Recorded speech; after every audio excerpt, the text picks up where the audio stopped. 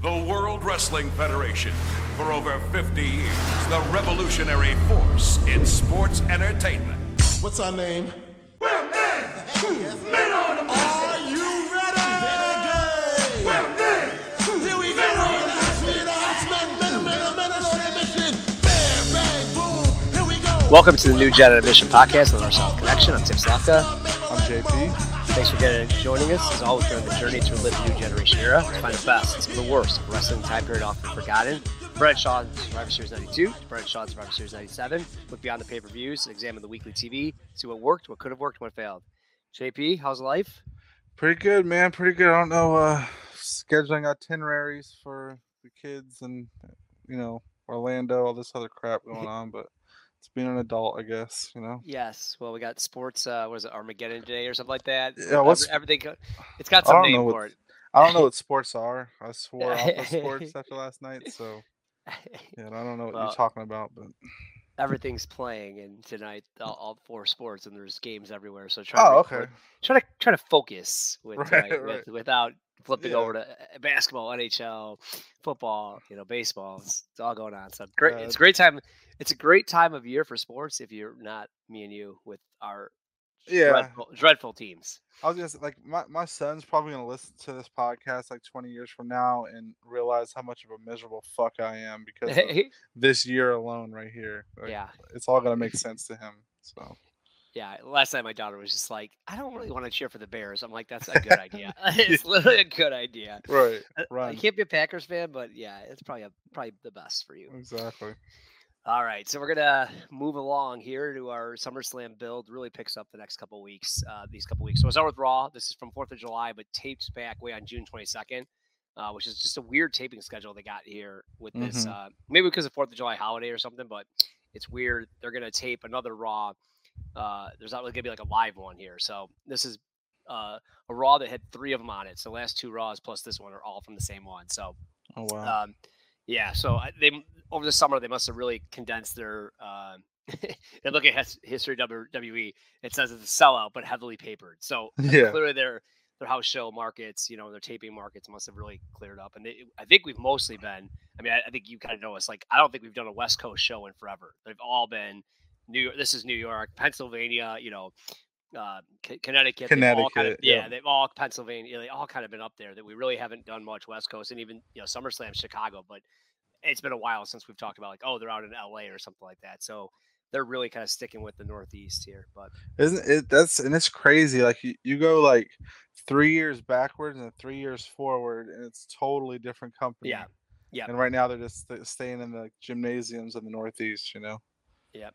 It's crazy. So we start off with Tataka Double J, kind of a random match here. I kind of put both of these guys. They're both like utility players in my eyes. Like, we'll see it throughout these 2 episodes. Both guys are just like interwoven between feuds.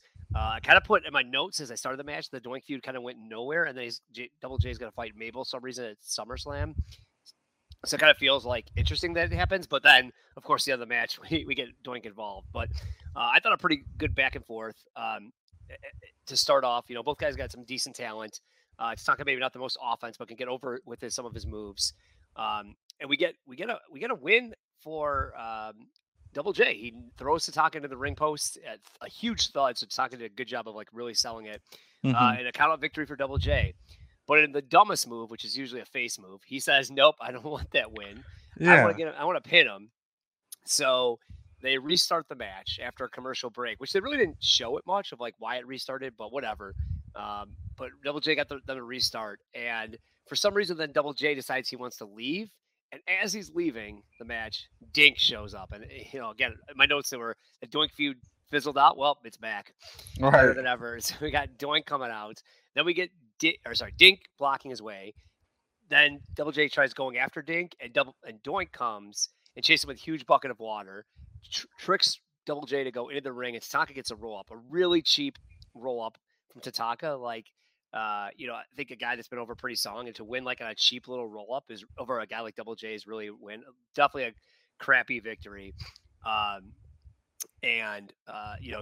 Shows the Doink Double J feud is still going on. I also loved in this match that Gorilla mentions Double J's dad, how he was a great wrestler, and Macho Man basically says no comment. Right. And then the crowd was nuts for not only the Tatanka, as always, Tatanka coming out, but the Doink and Dink stuff. The crowd did eat it up. So the Doink's maybe a guy that isn't totally dead yet. But this was kind of annoying as far as the end of the match. But again, they had no feud, so it really seems weird these kind of go. But they're, like I said, they're kind of utility players for the work. Yeah, it was just weird to have Jarrett be the guy that wants a restart of the match. Like that's like you said, that's such a babyface move, and he's like the polar opposite of that right now. And then to even go cheap with Tatanka doing a roll up like that, it just didn't play. Like Tatanka's such an over babyface, Jarrett's such an over heel. To do something like that, it's just really weird. So yeah, and two, like it wasn't. I get it now that you kind of said that too, the way you said it. If it was a title match, totally get it, right? Like, hey, I need to win the title, but it was literally nothing. It was a nothing match, so that was kind of silly on him too. Yeah, I mean, and it would play into his character to showboat the win, but weird stuff. So after that, we get King's Court with the 1-2-3 Kid. They're gonna force Kid into these speaking roles, whether he likes it or not. Rough. Yeah. So Lawler does a good job kind of carrying this, like trying to persuade him into turning on the fans. And Kid said like he doesn't hate Bret. He's one of the best. So Kid's kind of giving Bret his props. And Lawler just keeps trying to push him to go bad. Like, I don't know. Like the way Kid like says if luck is on his side, maybe he can be champ is. I don't know. I kind of wish he would be just more like the plucky underdog, like going for it instead of like, oh shucks, maybe I can kind of win kind of thing. So, but I mean, you also do kind of see like if I don't know if you've seen like much of like 95, 96 ECW, but like Mikey Whipwreck is kind of this character too. Like he's the underdog where it's like you never thought he had a chance and he pulls it off, but they actually give him the title. In a great moment. So Kid's kind of playing, I guess it's a precursor to that a little bit, but he's just not like so confident, I guess. And Lawler's just kind of pulling for him, which is kind of cool. Like I love that thread keeps going with Lawler and Bret. Like Lawler's just not gonna let go of that feud, which is pretty cool. So good stuff there. That's also followed by a Anvil squash, so we get him in action. Nothing much of a match there with him, just to keep him going, and then also a Duke Droese squash. That was actually a fun little squash with him. He does like a big elbow drop. He's kind of been finishing it or changing his finishers in his squash matches, but just a couple squash matches to follow that King's Court there. Yeah, that was it was weird that Anvil, I thought the music was so low, but it kind of sounded like Bret Hart's music. Yeah. And they talked about how he's going to fight Sparky Plug for on Challenge. The crowd I noted with dead for Anvil. Like, I was actually shocked at this. Like, Owen gets massive. When we see him fight, gets massive. We want Bret chance. Anvil had like nothing. Like, I really did that. And they also talk about how Anvil was the key of the Hart Foundation, but it's kind of weird. He's getting no reaction. And then Duke did fight Mike Iron Mark Sharp. He's so loud in the ring. Like he just, he's just like, he's got like this like 80s body of like the big beer guts, the humpback. Like I'm sure he's strong. Yeah, I'm sure he's strong as hell, but it just like doesn't look like it because it's like I like the steroids to just make his body look weird. So, I'm accusatory steroids, but I'm guessing I'm probably right. I David Bixen's fan. Accuse everyone of steroids and drugs. And yes. But probably got good odds on that. But yeah, that was a rough couple match, and then we get you want me ready to go for me? Okay. Yep. Then we got Undertaker come out, which kind of the big spot they kind of talk about. The Taker's going to finally fight. He comes out with DiBiase. Looks strong, looks good. I mean, I think me and you both talked about this. I forget his name. Yeah, Brian Lee has looked really good. I assume this was Brian Lee, actually. Yeah. But I think he did a good job of it. Like that effect that I didn't even write that note down. But he did a pretty good job of the selling. Definitely with the hair down, you can definitely tell like he doesn't do the hair flip or anything like that. Like it's always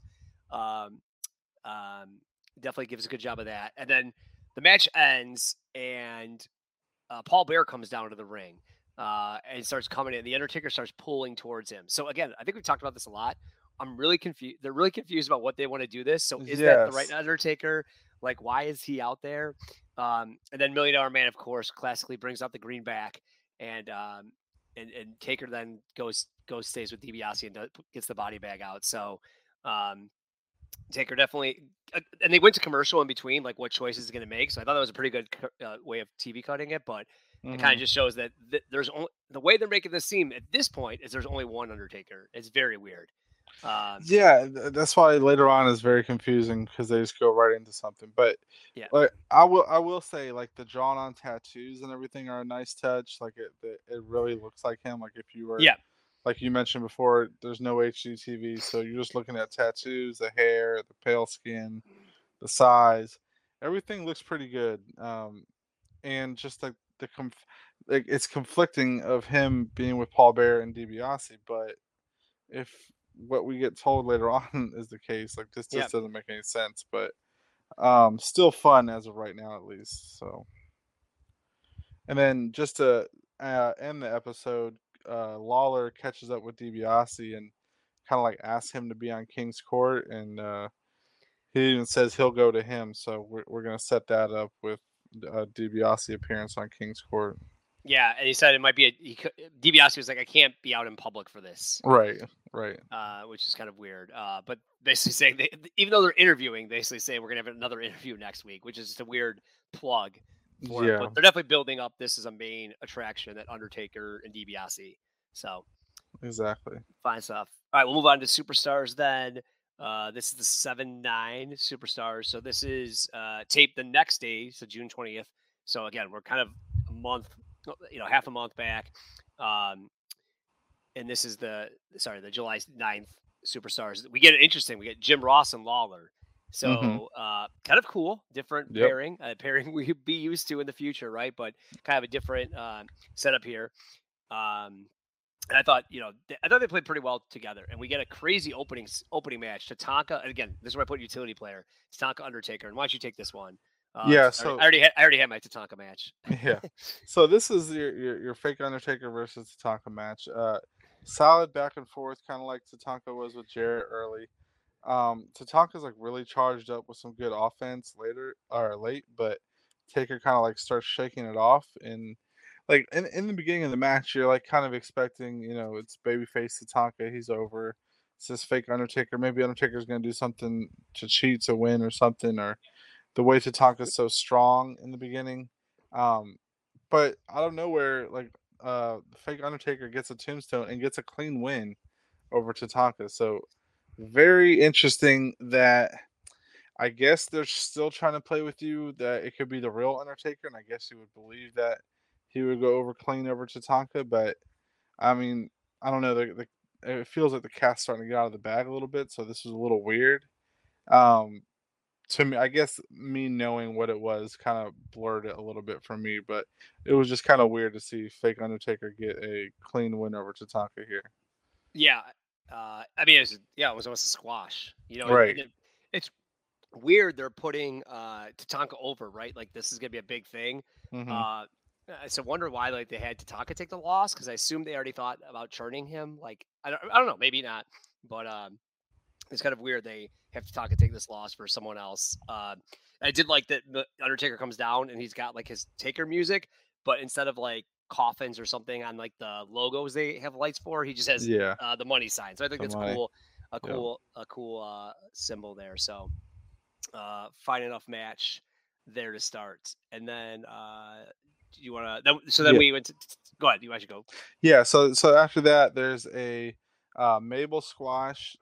Weird that it doesn't get an entrance again. Like I just don't get the thought behind that. Like with all the interests they have for guys, Mabel's definitely the best in the company.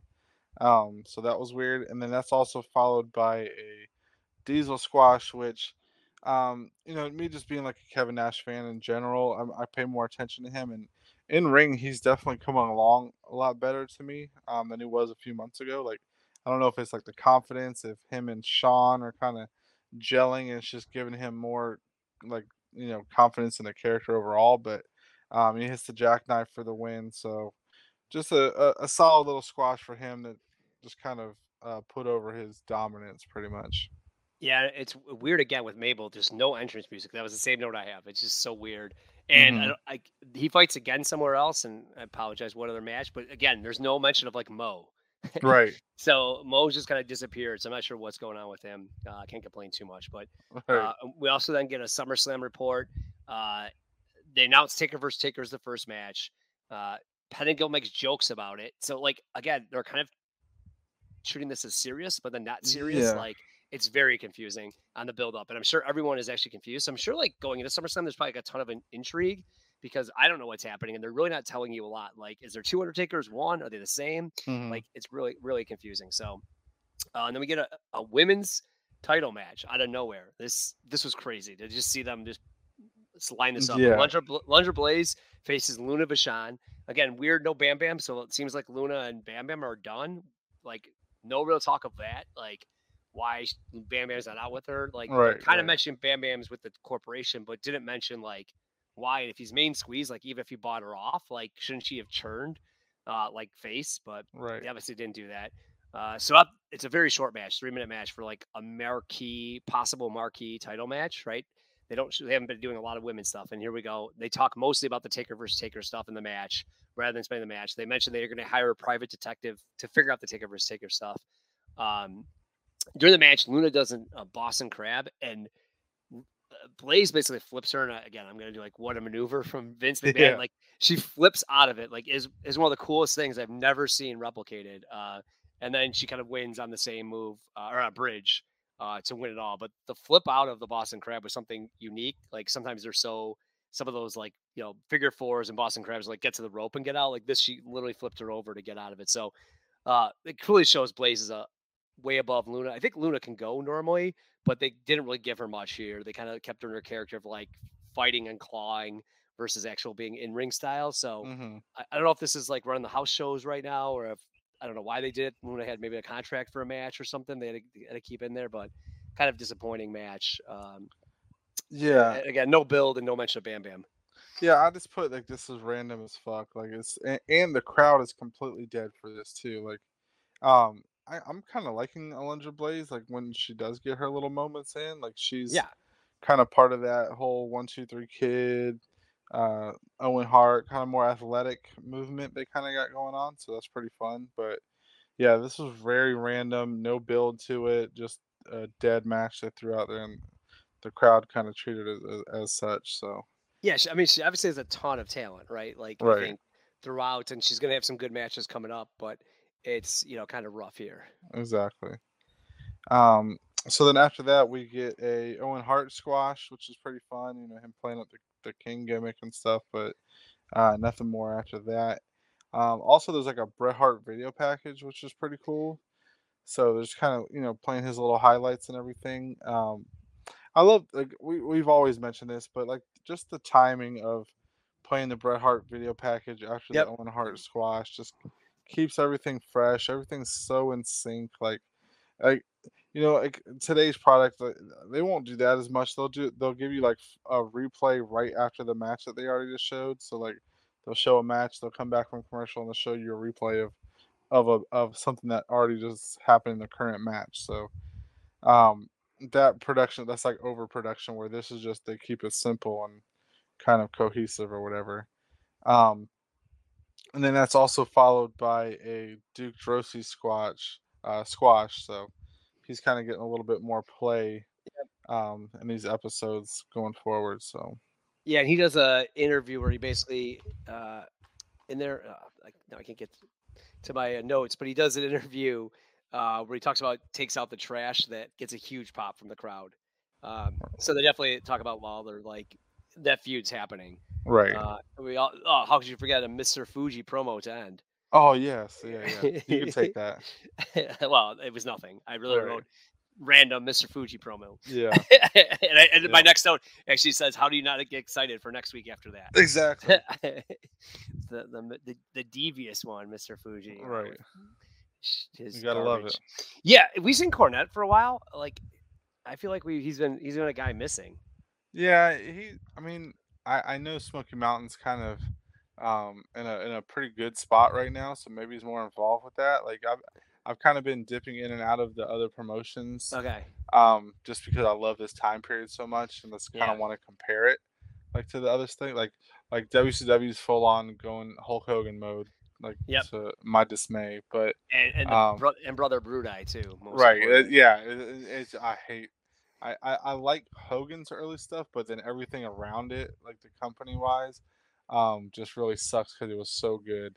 ECW is getting really hot, like it's about to become extreme and do all that, and then like Smoky Mountain's really solid too. So just everything that's going on right now, I just kind of like comparing it to what's happening to what we're watching. So and speaking of what's like changing the game kind of, this next episode of Raw, the 7-Eleven edition, is open. It opens hyping like 1-2-3 Kid, kind of presenting him as a big time player, which I love because I think he's been like the unsung hero of the company so far.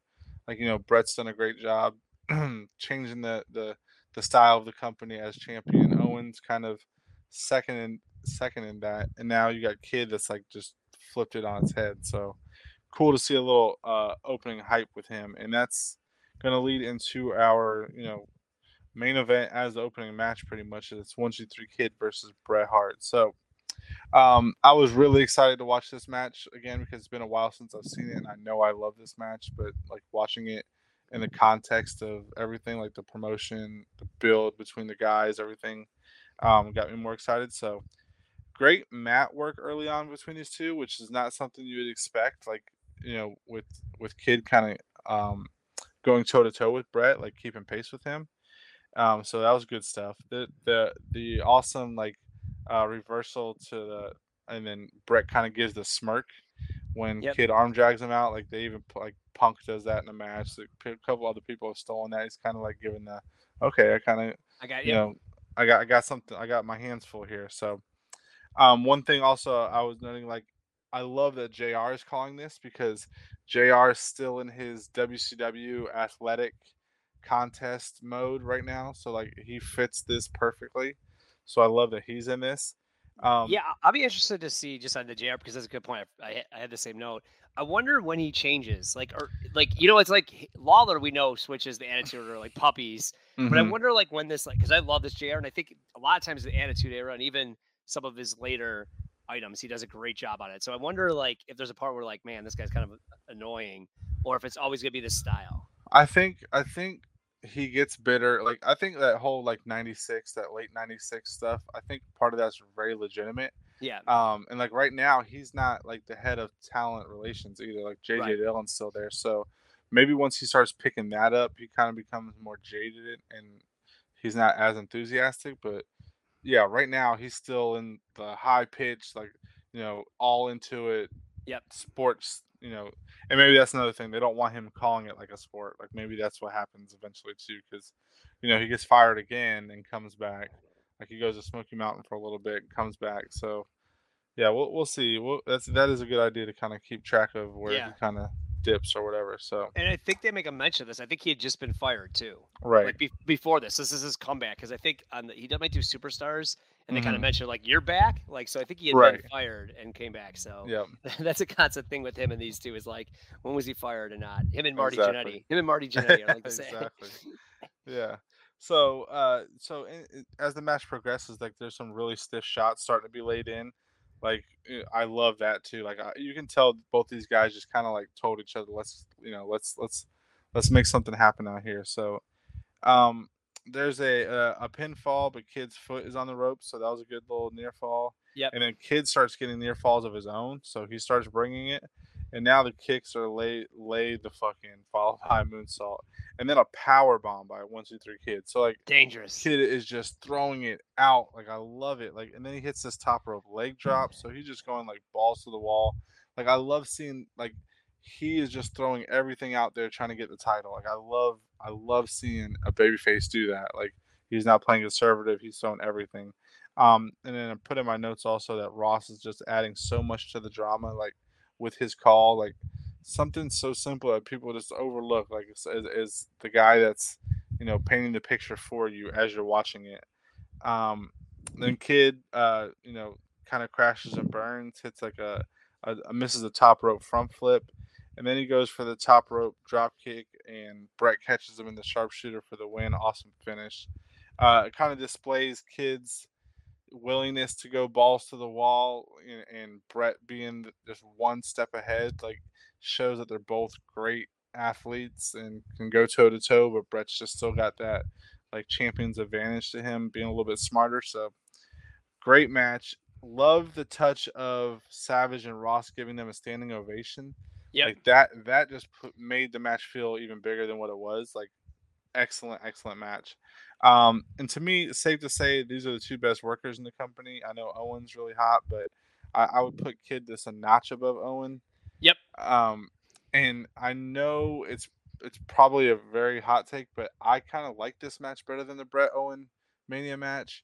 I don't think it's like objectively better. I'm not a star ratings guy, but I wouldn't argue like anybody says the other one's better. But I think I like this one better just because it's a TV match, and it's probably the best TV match in WWF until this point. Like I can't think of anything. I mean, unless you consider something from Saturday Night's Main Event, but even then, like Hogan, Terry Funk, like I don't know.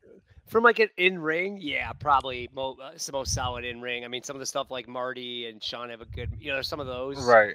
But right. like a lot of the other stuff has like good TV matches, has good storyline. That's the one thing I would say about this is it doesn't have much of a storyline. Yeah, like they tried to do it the week before, like you didn't even like it, right? The 1, 2, 3 punky underdog type story. Right. Where I think the Bret Owen stuff like just breeds such a good storyline. And I think this, like, I don't think there's anything of it. From it. We'll see. But like, this might be a one and done. Like, it's almost like a match in a vacuum. No, I think it is. Yeah. But the only pushback I would give a little bit and it's just me the way I looked at it was, I looked at Kid as a whole, and like that's the story is 1, 2, 3 Kid, not necessarily 1, 2, 3 Kid versus Bret, but 1, 2, 3 Kid the character, and almost a full year later from his upset to Razor Ramon. Yeah, like to come full circle, and now he's in the title picture. Like last year in July, or maybe it was May, somewhere around there, he upsets Razor. Now the next year he's in a title match against Bret Hart. So it was just awesome. Like two athletic guys, smaller guys, proving that they can put on this type of match in a WWF ring was awesome. And it's not lost on me that as soon as this match was over, they went right into an Ico Pro commercial. So it's like, you can love all these small guys all you want, but we are going to feed you the steroids whether you like it or not. So yeah, good stuff. Yeah. I mean, I said a couple notes because it was like I think 25 minutes the match. So good stuff. To start off the match, they talk about also the highlights of 1, 2, 3 Kid, how he's beat like the Quebecers. I completely forgot about that. Yeah. And then they talked about how last week he beat Nikolai for this title shot. And I mean, like my joke was, could you imagine this match, Bret versus Nikolai instead? Like what a flip. Right. Again, interesting that we get Jim Ross for this match. Perfect. I love that for this match only. I love that they don't bring Owen Hart into it. Really, like they really keep away from it. So it's kind of like I said, maybe a match in a vacuum. The jackknife on Bret was awesome, very dangerous. I think it was more of a power bomb, but they said that it was more dangerous than Diesel's move, which was very impressive to do. And Kid at one point is just so gassed. Like he looks up and he's just like he's going to the top rope, and you could tell like when guys are usually tired and they do like the slow walk up the ladder. He actually had that. Like you could tell his legs were just not going. Because he's just been, just flying around the ring. Crowd really picked up at that point where you kind of mentioned about the jackknives and stuff. And then I love the Bret catches him the sharpshooter, similar to is it Mania 12 move, So yes, maybe in screw job, but definitely this has happened before. So I kind of like that. I love the handshake at the end. Definitely, I put my notes 25-minute thing. This clearly was a Jim Ross booking decision in my eyes. Like I feel like he booked this thing, and it's just weird. We won't be seeing. I wonder how much we're going to see Kid, because I'm pretty sure he's not Survivor Series. I don't think he's at SummerSlam. Like, so it's a as guy far that as like on pay-per-view. Yeah, and just in general, like he doesn't have a lot of that. feuds. Like I mean, and then next time he's like in a big time feud, it's him and Bob Holly. Rumble, yeah. I mean, that's 6 months away, and he's looking exactly like, just like we talked about Tatanka. Like he's your utility man. Like I'm sure they could find ways to get get Well, him doing so. that was my thing. Like, so like I know Jerry Jarrett has to be booking here still because I know he played the part in pushing 1-2-3 Kid. It just sucks that they didn't do anything with him because like if you watch the Mikey Whipwreck stuff, it can be done to a hardcore audience. Like that's ECW, that's Northeast. They bought the underdog, and you don't have to do it for long. Like Mikey Whipwreck could beat Sandman, he's a champion for a little bit, and then he's right back down to being the underdog. You know, So. Yeah, and just having feuds, right? As a utility man, like he's clearly getting good matches. The crowd's appreciative of. Maybe this got a bad rating, but the crowd, like that was there, ate it up. Like they were clapping and handshake. Like they definitely knew that what they saw was way talent, and that immediately gets ruined when the next match we have is Crush. Like the complete opposite of what we just saw. So, even in the match, Jim Ross just talks about how they got a detective hired to help figure out the Taker versus Taker stuff. And then we get Razor Ramon.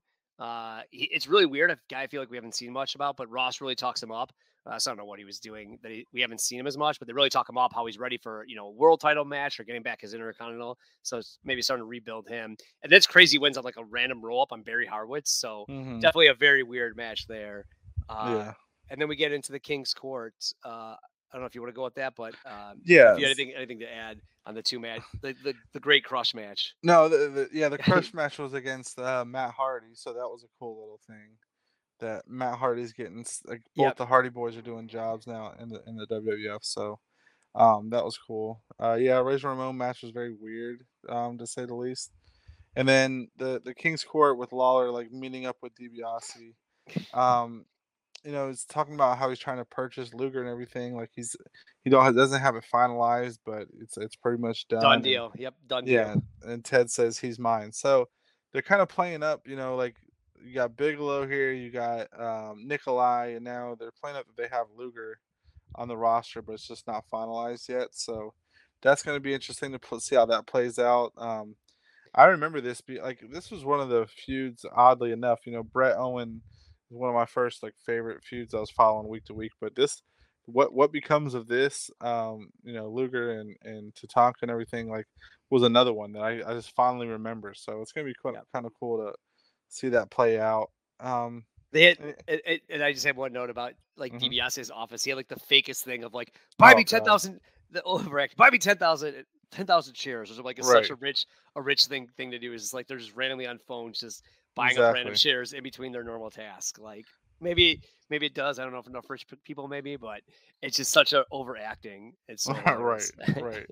So and DiBiase has been pretty solid in this role. So I think so. Yeah, I think he's been very. Besides the Nikolai stuff, he's acted credible. He's going after Taker, he's going after Bam Bam, he's going after Luger. He seems to be in the big spots for the main event. So he has a lot of credibility, and I wonder when that goes away. I was gonna say that when. So I don't know if we just don't have any credibility or if the stuff isn't as bad, but Undertaker versus Undertaker and the $1 Million Corporation have both been pretty solid so far, and that's the two things that probably get shit on the most in this era. So I guess we'll just have to see how it plays out. So kind of speaking of that kind of tangential line a little bit, we get IRS next versus the Jobber, and he's back to his shit talking coming out, so that's fun. Decent little squash, nothing major. He's kind of leveled off a little bit from his little high that he was on, so but it's still cool to see. They talk about real quick on that. They talk about how he used to be partners with $1 Million Man, right? So they bring that up a little bit too. They start putting that in. Yeah, a little speculation there. So, and then we get words from Bret. He's got some positive words about Kid, just talking about what kind of an athlete he is and how he brought it to him and everything. So that was cool to see.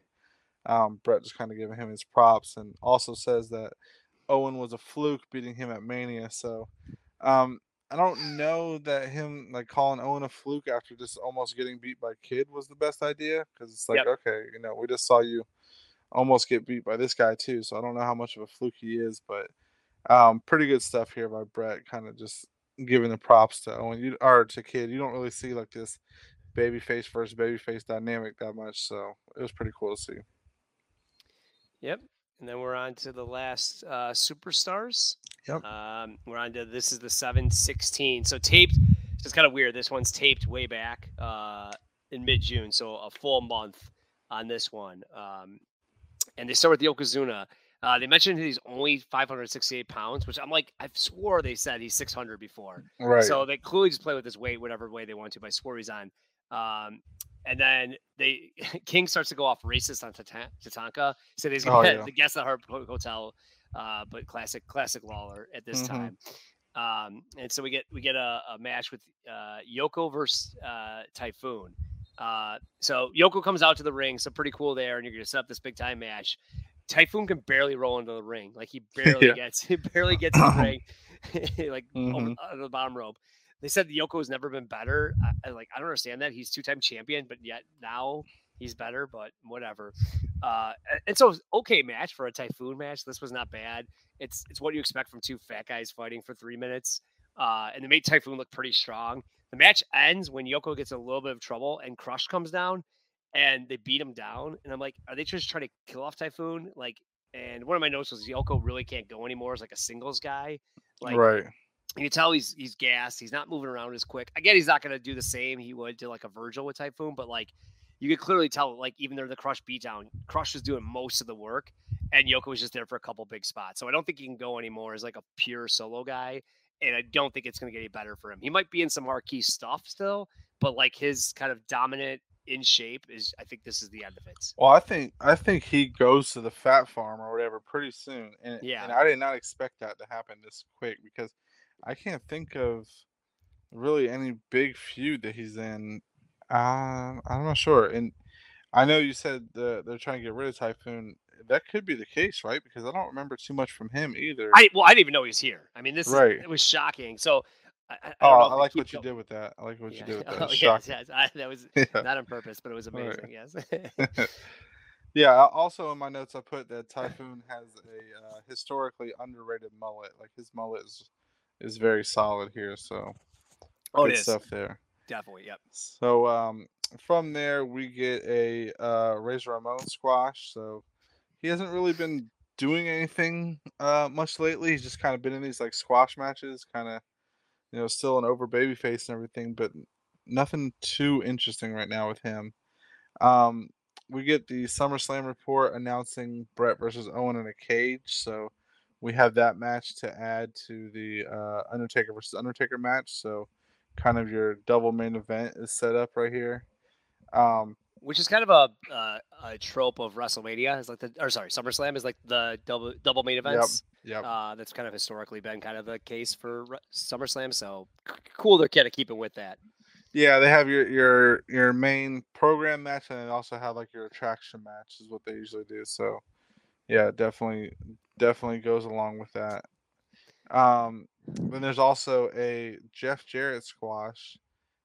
Followed by a Bob Backlund video, like a random ass Bob Backlund video. Like I know where that plays into eventually, but just very random. I guess they're just trying to plant the seeds a little bit. I guess so. Yeah, some interesting stuff. Yeah, I mean we know where it goes, right? Right. But so I think they try to like it's a pretty good I thought interview of like where where it goes, where he's kind of very much face. But he says how he never got the rematch and he's ready to get it back. Like he's definitely playing like, I'll definitely be champion. No, once I get the rematch, I'll be champion. Yeah. So I like that. And then we get Tatanka on the Heartbreak Hotel. He really talks about Luger. Sorry. You skipped something very, very important. Oh, sorry. Go ahead. There is a Abe Knuckleball Schwartz vignette. And I saw this as like, this motherfucker is creepy as shit. Yeah. He looks crazy, like the face paint and everything into a baseball, but very interested to see where that goes with him. So sorry about that. So I just had to add that. You have to add that. Yeah, I agree. I did see that, and yeah, it was very. Did he have the music there too? I feel like the music, like the old timey music, and it was black and white. So, Yep, that adds to the creepiness too. So Tatanka's at the Heartbreak Hotel. He says that Luger sold out to Millionaire Man. He thinks, where did Luger get the Diesel match from? He's like, DiBiase bought him that title shot. Tatanka deserved it, but DiBiase just came in and took the title shot from him. And Shawn and Diesel really egged that up. Like they really did. Like, yep, that makes sense now. Like I thought I did a really good job of that. So It was an okay segment. I like that they're kind of putting Tatanka as like the face of like, hey, Luger sold out, and they're not really giving like Luger a rebuttal yet. Right. So I definitely like that. Like, it's definitely intriguing, like Luger going heel. Maybe we'll talk about that more later. Like, should they have just done that versus the way they go? But it was pretty good. Yeah, Sean also like shits on his hair too. Like Tatanka had something going on with his hair here where it was like really flat looking, like laid down, and he's like telling him he can use conditioner, he didn't have to scorch the earth and that kind of thing. So yeah, I like that too, because they definitely still poked up that like Tatanka wasn't friends with Shawn Michaels, right? Right. Like right. he's clearly the face, right? Like the way Shawn Michaels picks on him and things like that. So Yeah. I like that, right? Like if you're trying to like do the swerve, you've kind of set it up nicely there. I also like that Sean is working that into his character of being like a little smart ass and showing some character at least instead of just doing a normal interview segment. So pretty good stuff there. He's being his normal jerk. Exactly. Jerk stuff, like no character needed there. Exactly. So from there we get a Sparky Plug squash, which are always fun to see. Yep. A recap of the Undertaker segment and a Nikolai Volkov squash. So finishing very strong with Nikolai here at the end of Superstars. Well, not the best choice. Not only that, he gets fireworks on his way to the ring. Yeah, they so spent weird. fireworks on Nikolai Volkov, and kind of a rough ending here to the Superstars. Maybe one of the weaker ones that we've seen in a while. Definitely. The Yoko Typhoon was okay, but like after that, it was really downhill. And some of the stuff that the Nikolai stuff, the Bob Backlund stuff, like not the strongest. Even Sparkplug Holly is kind of weak. That was, he's kind of doing nothing. They brought up nothing. So I think the biggest thing from it was the Bret Owen cage match. Right. And Bret did have an interview, and I make this note. He did say the SummerSlam, so it was amazing. Yeah, stays on brand. Yep. He's got it. Yep, he knows it. It was just so funny. I was like, oh, I gotta get that note in there. Anything else from those? No, I think we're good. Let's move on to awards. Who do you think was the most new gen performer of this? I'm gonna give this to 1-2-3 Kid. He just laid it all out there, so I'm gonna have to give it to him. Yeah, I'm gonna go. I'll go him as well. I think that was pretty good performance by both of them. I think his is different than what Bret brings because Bret has brought so many different types of matches. Right. I think that's pretty good for him. Most new gen outfits. I'm gonna have to go with. I was gonna go Abe Knuckleball Schwartz just to be a dick, but I'm gonna go with Sparky Plug. Jarrett's was solid as usual, but Sparky Plug deserves a little mention. A little love. I'm gonna go because you mentioned it. I would have never said this, but Typhoon's mullet. Yes. It needs some love. Right. But it is a low key. It's just very coiffed. Yes. It's years of practice from him. Right. Worst match or segments. Well, back to Typhoon. That Yoko Typhoon match, especially since it opened and it was like built to what could have been the Earthquake and Yoko match. I just felt like it just really shit the bed on that one. I didn't like that.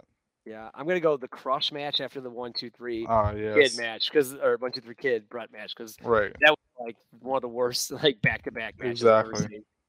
Best match in segments. Oh, easy. Yeah. Kid Bret. Yeah, I can't even. Nothing else comes even close to that.